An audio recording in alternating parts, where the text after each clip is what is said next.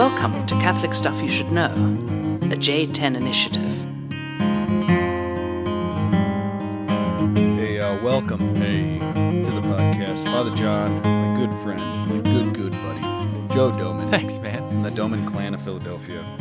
Here we are, Catholic Stuff You Should Know. Another kind of gloomy night in Boulder, Colorado. Isn't it supposed to be summer right now? I know. Well, it's Weather is- ambiance that you're setting makes it a little more gloomier. We wanted to do indirect lighting to kind of set the mood because we're talking about... Correction. Father John wanted to do indirect lighting. Yes. I have a question. Okay, What is that? that's a boot. Is it like literally an alligator? I don't know. Father Peter, my pastor, in whose room we are sitting, his sitting room, he's got a boot along with other really random stuff. My favorite is his tissue box of Disney princesses. Yeah, that's really awkward. And yeah, all kinds of books. We got a ton of old albums over there, remote control car, and then a couple bass guitars right there. It's just a special place down here. But It is yes, special. that is a cowboy boot, and I would guess that's alligator. His dad makes those. Did you know that? No, I didn't know Yeah, that. that's his dad's kind of shtick. He's an iconographer and a boot maker. Mickey Mussett. God bless him. Awesome, Interesting man. Awesome man. So, Jim, you already stole my thunder from last week doing a cool martyr. So thanks a lot. Yeah, way to Appreciate copy it. off me. So here I am copying off you. But the topic today, which is going to... I'm laughing because he just looked down. He's like, what is the topic? Wait, what are we talking about again? Oh, I forgot the name. I think it's Geismar. Yeah, that's right. The Thunder Oak of Geismar. Thunder Oak. Thunder Oak of Geismar. It's like that baseball bat that Homer Simpson had. You remember that? No. Never mind that. The people are going to look at this and they're going to be like, I'm not going to click on that one because it's going to look so weird. But they're missing out because this is going to be a very interesting podcast. Well, so you're lucky if you've clicked on this. The Thunder Oak of Geismar. If you're here and you're still listening, it's unbelievable for a number of reasons. I'm really excited. Here's how this podcast came to be, Jim. Jim is his nickname, sorry. Joe. I was road biking with our good friend Father Mike, who everybody knows. Father Mike and I, this was probably a week and a half ago, we were riding out in the country north of Boulder, up towards this lake up in the mountains. And this guy kind of came among us, and I thought he wanted to pass us, but turns out he just wanted to ride with us. And he ended up riding with us for like 2 hours. Crazy. Really? Crazy, random dude. Where was this? Just up north of Boulder. Just an older guy. He's probably mid-50s, just riding around. I looked at his leg. I said, what are those patches on your leg? And he goes, oh, those are morphine patches. I was like, morphine? He's like, yeah, I got a horrible back. But he's like, Oh, I'm my gosh. putting in about 60 miles right now. And I was like, oh, my gosh. So the guy's a little crazy. The guy also happened to be Mormon. Nice guy. His name was Scott. Yeah, good guy. But Scott informed me that Jesus was born on April 6th and that Jesus died on April 6th. And I was like, oh, I didn't know that. And I was like, where'd you hear that from? And he's like, oh, it's just, divine revelation. So I was like, well, I'm sorry for laughing, any Mormon listeners. no, that ends that conversation Right. essentially, unfortunately. So I was like, well, I guess we're not going to be able to reason this. And I was like, don't you guys celebrate Christmas? And he's like, yeah. And I was like, so you celebrate the birth of Jesus on April 6th and on December 25th? And he's like, yeah, but December 25th, everyone knows that's just a pagan holiday. That's just Yuletide, right? From the Germans. And I was like, yeah. And he wasn't too interested in talking more, so we didn't talk more. So I came across an old story, and I thought I would share it with you based on Christmas. Interesting. And the Yuletide season. And the Yuletide season in the Thunder Oak of Geismar. Geismar. So, the story begins with a young man named Boniface, right? And Boniface was born in the year 680 in Devonshire, England. At the age of 5, he wanted to become a monk. He was just a pious child, like I'm sure you were, Doman. Not true. He entered the monastery at Exeter 2 years later, grew up as a monk, and then at a certain point, right, in 722, he goes. So he's about 40. He goes to Germany. Germany, the whole kind of northern Europe in the 8th century was still completely pagan, right? This is before the time of Charlemagne, right? So the empire has not moved north yet. So what's Germany now was all barbarians. All barbarians, yep.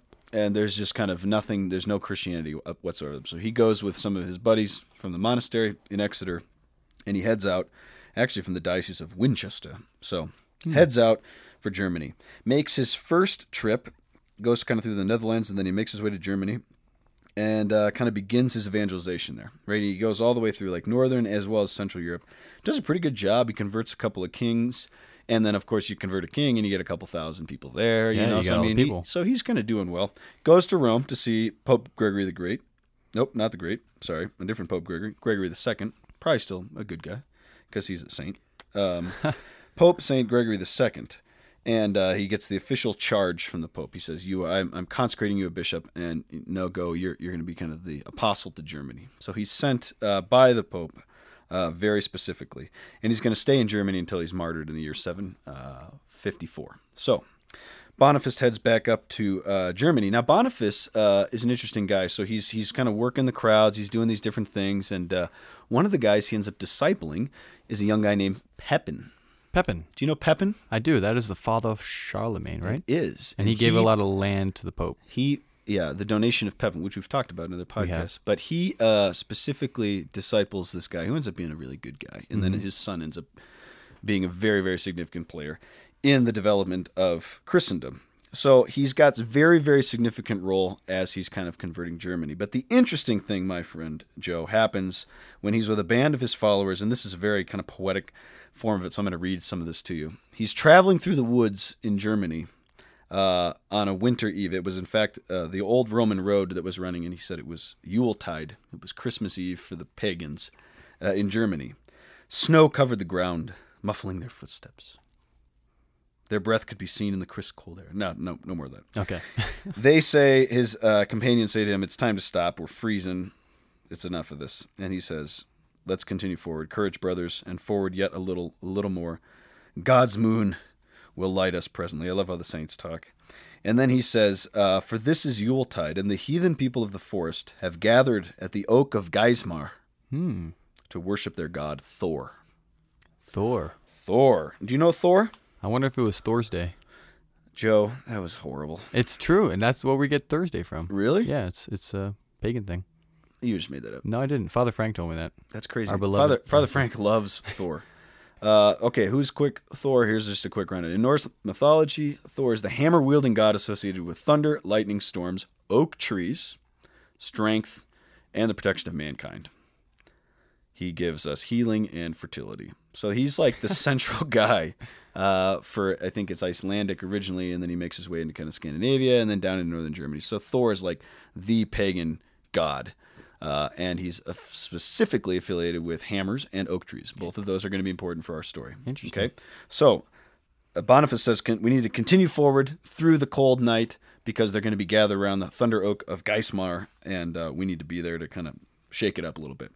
So he rolls in with his posse, and here they are. And this is cool. Boniface, in kind of classic saint language, he just says, "Here, St. Boniface proclaimed, is the thunder oak. And here the cross of Christ shall break the hammer of the false god Thor." Yeah. Oh, here comes the setting, right? Everything's getting excited. Now, they come in, and there's the scene, and everyone is kind of gathered around this oak tree. And as they enter into the scene, they're about to do, which is typical, the sacrificing one of the children of the tribe, but specifically one of the royal children. So one of the, I forget, what do they call him? Baldur the Beautiful. He was the... This is very typical. I mean, we all can relate to this. Right. So he's like the, what do you call, like the leader of the clan? Tribesman? Chieftain, that's what I was looking for. Thank you. The chieftain, or the duke, actually, is what it says here. And Hunrad, the old priest of Thor, takes his child and is about to have this sacrifice so that the blood of the child will soak in and appease the thunder oak of Geismar. Okay? You can see where this is going. I'm turning the page. Okay? So they haven't offered the sacrifice yet, but right as they come in, they have to just kind of feed the holy tree of Geismar and appease the god Thor with this child's blood. As soon as Hunrad lifts up what is the black stone hammer, okay? Because it's the hammer. This is the god of the hammer and the oak and thunder. So that's how they're going to kill the child? They're going to kill him with this kind of sacred hammer, right? Ready to have it crush the child's head. And as the hammer fell, St. Boniface thrust his crosier against the hammer. It fell from his hand and splits into two, and sounds of joy and awe fill the air, right? So he just like annihilates the hammer right before it kills the child at the foot of this thunder oak, right? This is dramatic. This is dramatic. And so then Boniface kind of, he's shaking it up and people are going crazy, but he kind of like compels the people and kind of gives them this like amazing kind of heroic, I don't know, homily thing. It's like in my parish. He starts preaching. People do this. He starts preaching the gospel. And one of the things he says to him is he points behind the mighty oak and he sees this young little fir tree pointing, like he describes it, as a cathedral spire towards heaven. And Boniface spoke to these people, "This little tree, a young child of the forest, shall be your holy tree tonight. It is the wood of peace, for your houses are built of the fir.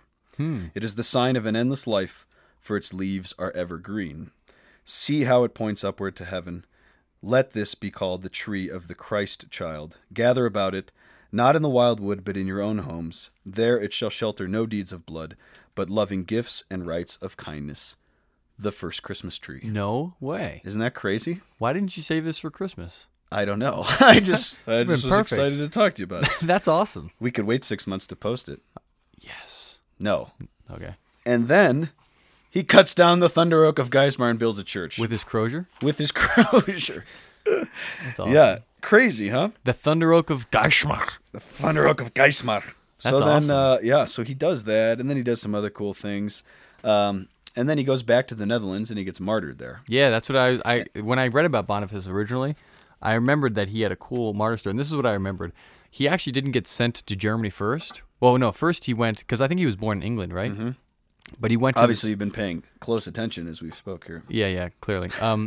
Quiet you. But for when he went from England to Frisia, I think, which is present day Netherlands, and he was, going to be the apostle of the Frisians, I guess. But nothing panned out there. He was there for like a year or two, and it didn't work out. Like, he wasn't getting many converts at all. Ends up going to Rome, and then the Pope says, go to Germany. Mm-hmm. So he goes to Germany and does his work there for how many years. But by the end of his life, he goes back. He always kind of kept the Frisians in mind and was like, I want to convert those people. And so he went back there, and it didn't really work out again. They ended up martyring him. But as they were coming, how I remember the story, and don't quote me on this because I'm not positive, but is that I think he was saying Mass, but it might not have been. That's the part I'm fuzzy on, but I'm not fuzzy about this part. Whatever he was doing, whether it's Mass or something else. He was holding the Book of the Gospels. He was holding the Book of the Gospels. We know that much. And the guys come in to martyr him, and the people he's with take up arms to defend him. And he says, no, cease fighting, lay down your arms. For the scriptures tell us that we should not return evil for evil, but we should overcome evil with good. And so they lay down their arms, and they all got martyred. Isn't that wild? That's crazy. But I'm just like, saints are freaking awesome. They are, man. They are absolutely fantastic. Now, this can I say something real quick too? Yes. Because I just think this has been on my mind a lot lately. But so Thor, right? Yes. Father Frank, he talks about Thor occasionally. This is a priest we have in this. He's a bi-ritual priest, Eastern Byzantine, and he teaches us church history. But he always says, Thor would be the god that I would choose. Right. He's the god who's strong, and he's thunder, lightning, the hammer. But my God, the God that's real, his power doesn't look like that. His power is in being made weak, and is on the cross. And it's just a beautiful story. Even the explanation of that, like how Thor, it's going to be violent, the death of his child, and the hammer, and just a crozier, which isn't anything like a hammer, destroys the hammer, and then they're left with peace. And the Christmas tree, which is a small, humble little fir, that is going to shelter Christmas presents. They make their houses of it. It's going to be a sign of peace.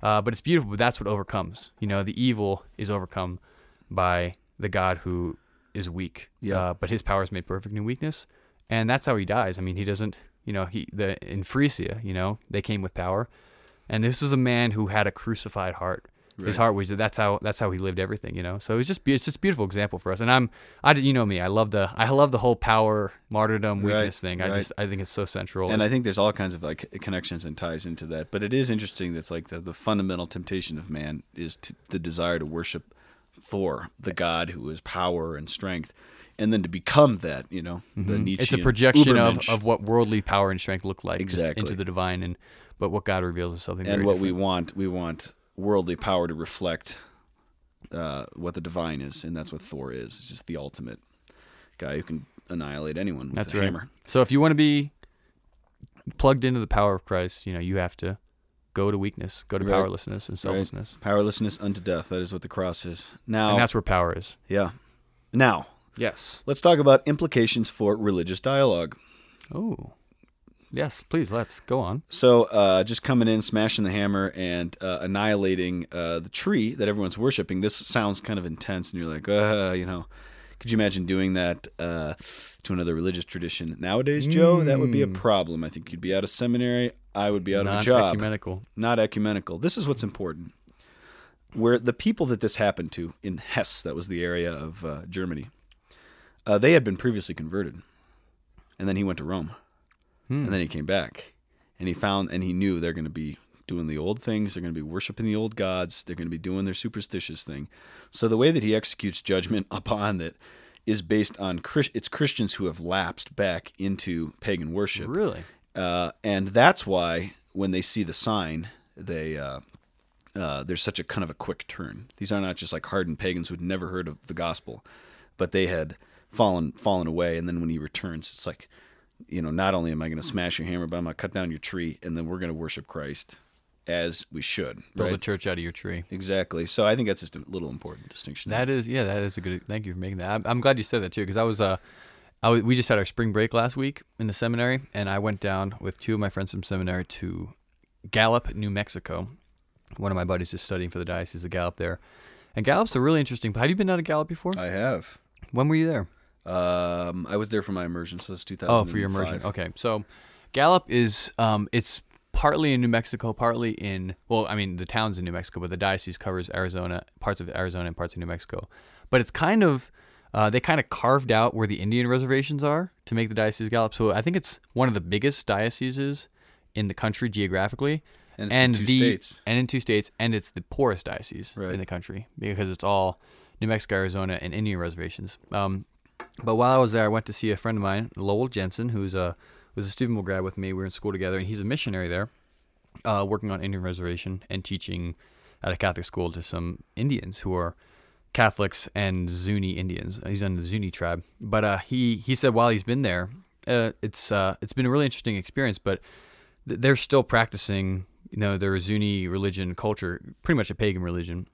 And he went to one of their I don't know what you call them, services or one of their rituals that he went to, and he was allowed to go he couldn't ask any questions, couldn't say anything, but it was outside, so he was just kind of walk down the street and just to watch, and really interesting experience. But he's thought like, he kind of wonders like, how would somebody evangelize these people? Like, how would you?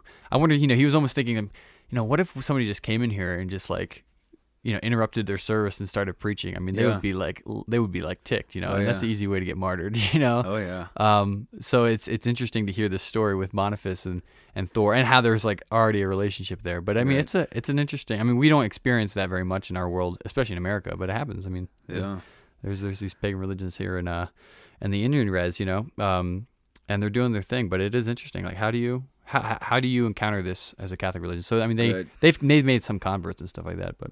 And we always bounce around the ideas of like, whatever's true, good, and beautiful, and the religious traditions of the world, the church holds to be, good and noble. But they're about to kill a child. Yeah. And that's part of it, And when you get to the level of human sacrifice, what Cortez and these guys saw in the Aztecs and these different things, this is where it starts to change a little bit. So it's tricky. Let's do an email. Here we go. This is from John Nestle. Nestle. Not Nepple. Nestle.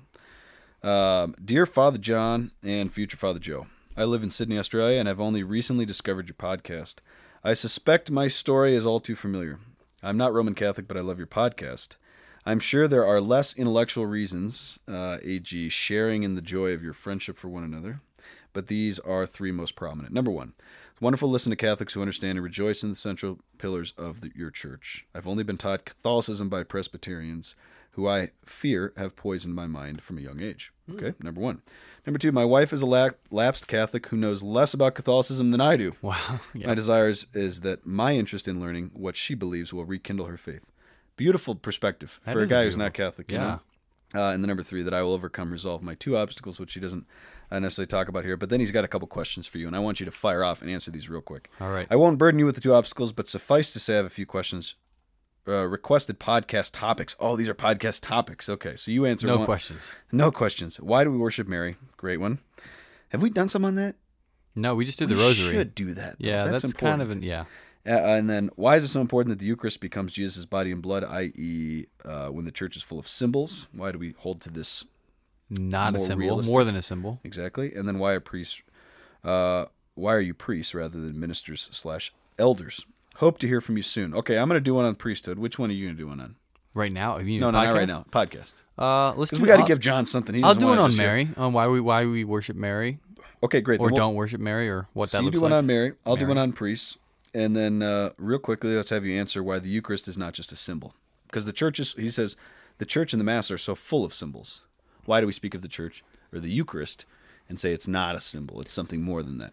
Well, this isn't going to satisfy him, but the easiest answer is just, well, because Christ said, "This is my body, this is my blood," and so it's hard to contradict what Christ says. Right. And I always look at John 6. I mean, John 6 is kind of the Eucharistic, the bread of life discourse. And there this is where he's talking, unless you eat and drink my flesh, my flesh and blood, you have no life within you. And he speaks very kind of explicitly about eating and drinking flesh and blood. And this is when everybody freaks out and says, this is a really hard teaching, and who can accept it? And then it says many left him. And then Christ turns to, his disciples and say, are you also going to leave? But what's interesting is that Christ doesn't say, "Oh wait, don't leave." I was just speaking figuratively. Right, It's a symbol. It's not really my, my Right. flesh and my blood. It's Right. a symbol. No, that's not what Christ does. And you would think if that is what he was implying, he wouldn't just watch people leave over this. And it is a hard teaching. We don't pretend like this is easy. But it's a difference between. We have the signs and the symbols. We call them sacramentals a lot of the time, all around us, because we are physical, fleshly beings, and ensouled beings. So we have a body, we have a soul. But God doesn't just come to us abstractly. He always comes to us through physical things. And so holy water reminds us of something, and it's a symbol of something. It's a symbol of grace. And even in the sacraments, but in the sacraments there's something different. It's something, a visible sign. It is a sign, but it's a visible sign of something that is invisible and really present. Right. Whereas a normal, a picture of somebody on the wall, if you have a picture of your parents here, it's a symbol of your parents, but they're not actually. There's nothing of them truly present in there except for your own, whatever you associate with that. Right. But there's something very different with the sacraments. And I think that's the key, is that symbolism. Because when you're looking from the outside of the church, you see a lot of symbolism: art, music, Right. incense, these different things, holy water. But all the symbolic things are rooted in sacramentality. And if you don't understand the sacramental nature of the church And right, the universe. of the universe, that Christ in his humanity, and this is going to get a little crazy for a second, but when God assumes a humanity, that the way he imparts his grace is through visible signs, and he makes the world, essentially elevates creation to being this sacramental dimension, and there's 7 principal ways by which he brings that in. The symbolic richness around that is to support the deeper sacramental dimension. That's the heart of the church. The church is the sacrament. That's her essence. And that's because that's the way that Christ institutes and desires to bring his grace. He doesn't want to eclipse humanity. He doesn't want to eclipse physicality, corporality. He does it through the visible. Mm-hmm. And that's our little 2-minute shot at it. That's interesting. A little cool thing too from when I found this first, I just thought it was awesome. But Irenaeus, one of the church fathers, I think in the 3rd century or 4th century, when the humanity of Christ was being challenged, Arian, we talked about Arius before. He came along saying, yeah, Jesus, the divinity. Jesus was a man, but he wasn't really God. He was the Son of God, but not God. And Irenaeus, in order to respond to the Arians and the heretics who were saying, no, God didn't really become man. Like, Jesus was a man, but he wasn't God. God didn't become man. And he was like, and he used as an argument for why the incarnation was real, why God actually did become man. He's like, just like God becomes real and is present in the Eucharist, he became real and was present in this man. Wow. Like he used the Eucharist, the fact that everybody believed in he's like, you accept that this is God. Right. Why would you not accept that he actually became a man? Ah, interesting. Which, so this isn't something we made up in the Middle Ages Right. or something. This is something that was being used as a fundamental premise very early on in arguments. So. Very nice. Well, Joe, I think that's about all for tonight. That is about all we have. It is 8:45, and my Is it really? work day is starting. So college kids are waking up, and it's time to go. Oh, and you're going to be praying for your guys tomorrow, right? Tomorrow is 4/20, which is the Pothead National Holiday, and and that means 20,000 people are going to descend upon the town of Boulder, Colorado. It's going to be rough. So Yeah. pray for Boulder retroactively. We'll be here this next week or in 2 weeks. It's going to be intense. But it's good to be with you, Jim. It's good to be Joe, here. whoever you are. Catholic Stuff Podcast, gmail.com, Facebook, and we'll talk to you soon.